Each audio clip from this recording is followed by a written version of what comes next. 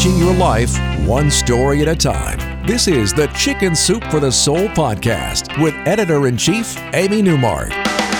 Hey, it's Amy Newmark with your Chicken Soup for the Soul. And today we're talking about something that cat lovers know, that sometimes kittens just happen. You're totally committed to not having a cat. And then voila, a kitten or two appear. And the next thing you know, you're a cat person. The two stories I'm going to share today will especially give hope to all those people who love cats but are living with someone who does not. A lot of our writers would argue that people who don't like cats have never really met a cat. In Sandra Martin's case, for example, she says that her husband didn't like cats at all. But one day, when he was at work on a construction site, a little ball of fur walked out of a dust storm toward him. She was crying so loud, he thought she was hurt. He picked up the tiny ball and checked her out. She didn't look injured, just angry. And he wondered where she came from and how she got there. But he couldn't find her mother or any other kittens. So he got her some water and made a little bed for her from an old shirt he had in his truck. After work, he got a coworker to go to Walmart with him to get whatever supplies the kitten would need. And then that man who didn't like cats took that kitten home. Sandra and her son were away, so this all happened without her knowledge. They had lost their dog several months earlier, but had decided not to get a new pet right away because their son was a toddler. And anyway, their vet had predicted that the right pet would come into their lives at the right time without them having to do anything to make it happen. So Sandra returned home to a husband who was a pushover for a lonely little kitten.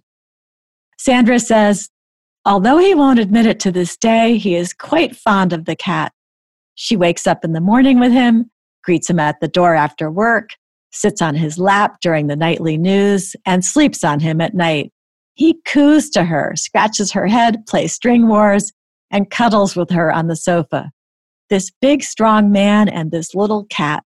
She is extremely loyal to him, and they are inseparable when he is home. Well, that rescued kitten is 17 now, a senior cat, and they know her days are numbered, but the whole family, including their son who grew up with her, feels fortunate that she came into their lives, adopting a cat-hating man at a construction site. Her name, of course, her name is Lucky. So Sandra's husband became a big fan of cats. And in the case of Doran Weber, the issue was how many cats. Doran and her husband were newlyweds when they decided it was time to get a cat. They went to the local shelter, which was overflowing with cats.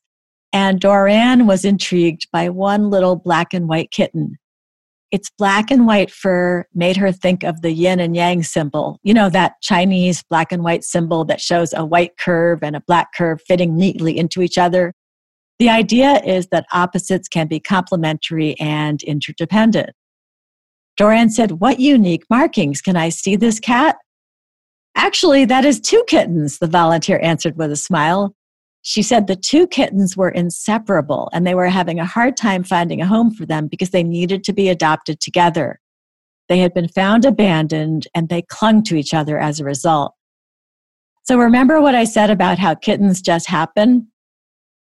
Doran and her husband took the two kittens home and named the all-black one Ying and the all-white one Yang. Yin and Yang continued to sleep curled up in a ball, and despite the fact that they were provided a fluffy new cat bed, they slept on Doran's craft table, right smack in the middle. It didn't matter if they were lying on top of a drawing pad, pencils, or glue sticks. They seemed perfectly comfortable. Doran tried everything to get them to stop sleeping right where she needed to work, but finally she gave up and moved all her art supplies to the kitchen table. She figured she would just cede the crafts table to the cats. She moved everything, got it all set up, and then went back to the crafts table to get one more thing. When she returned to her new crafts table in the kitchen, there they were. Yin and Yang were curled up asleep right smack in the middle of the kitchen table, right where she needed to work. That's when Doran realized that these two little abandoned kittens needed the security of hanging out with her no matter where she was in the house. She moved everything back to her craft table, and the kittens followed her there.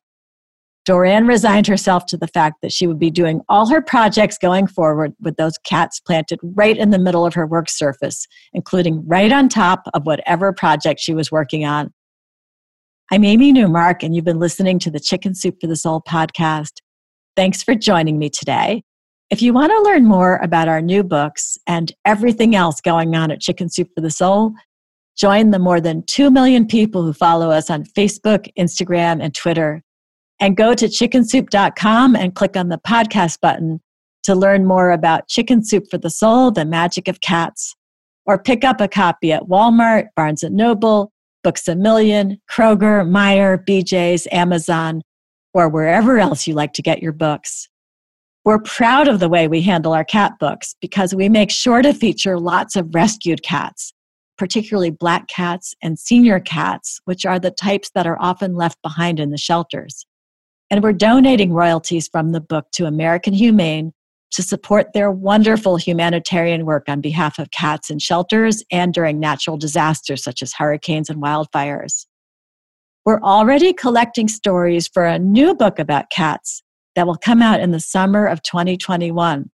We're always looking for new writers to join the Chicken Soup for the Soul family. So if you have a great cat story to share, go to chickensoup.com and click on Submit Your Story. You'll see all the information you need to craft a story for consideration in our next cat book or any of the other topics we're working on.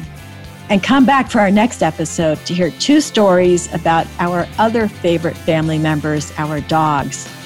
We're going to talk about how surprisingly smart dogs can be, including during the changes brought on by the pandemic.